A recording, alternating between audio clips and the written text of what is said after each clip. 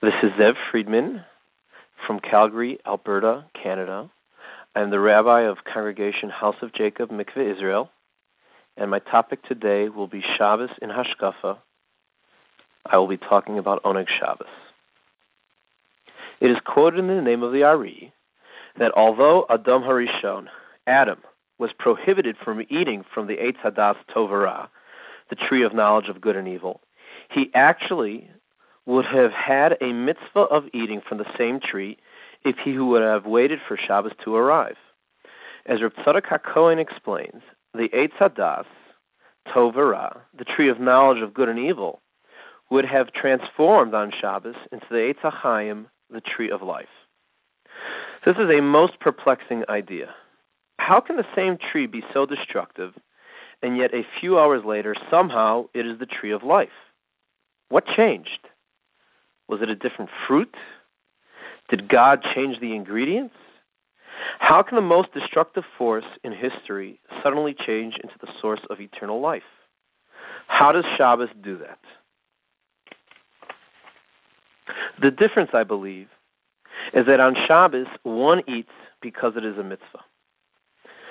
If Adam would have waited, he would have been eating because it would have been a mitzvah to eat. When he ate during the week, it was because of his wants and his desires. As humans, we can cloud many an issue by injecting what we want into the decision-making process. The same is actually true with pleasure.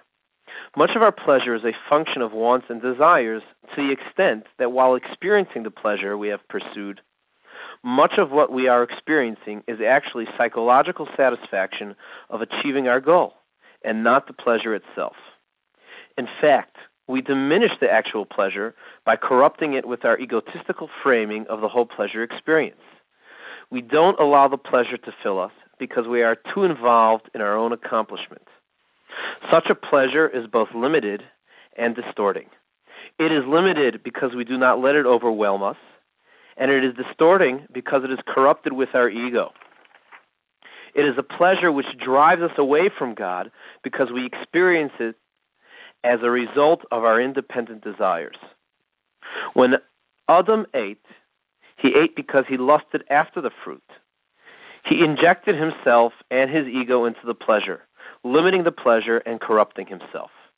It was his self-centered motivation that defined the tree as the Eitz Hadas Tov Ra, the tree which corrupts our awareness of reality.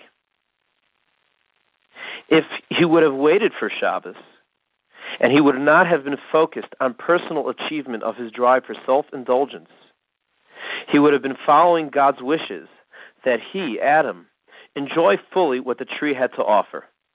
Without a motivation of self-indulgence, Adam's eating experience would have been one that was total pleasure, as his self would not block the pleasure from overwhelming him. And this pleasure would have been one that would have lifted him to great heights, heights of recognition of the great pleasure that one who clings to God can enjoy. By eating and enjoying because God wanted him to do so, by being motivated to take advantage of what God had to offer, Adam would have transformed the tree of knowledge of good and evil into the tree of life, the Eitz HaChaim itself. This is a lesson not only for Shabbos, but for our everyday life as well. If we want to experience life in the most positive way, we must remove our ego and our demands, which block the messages of life from directing us towards where we ought be. If we relax our egos and our demands, we are sure to find in our lives the meaning that God wants us all to discover.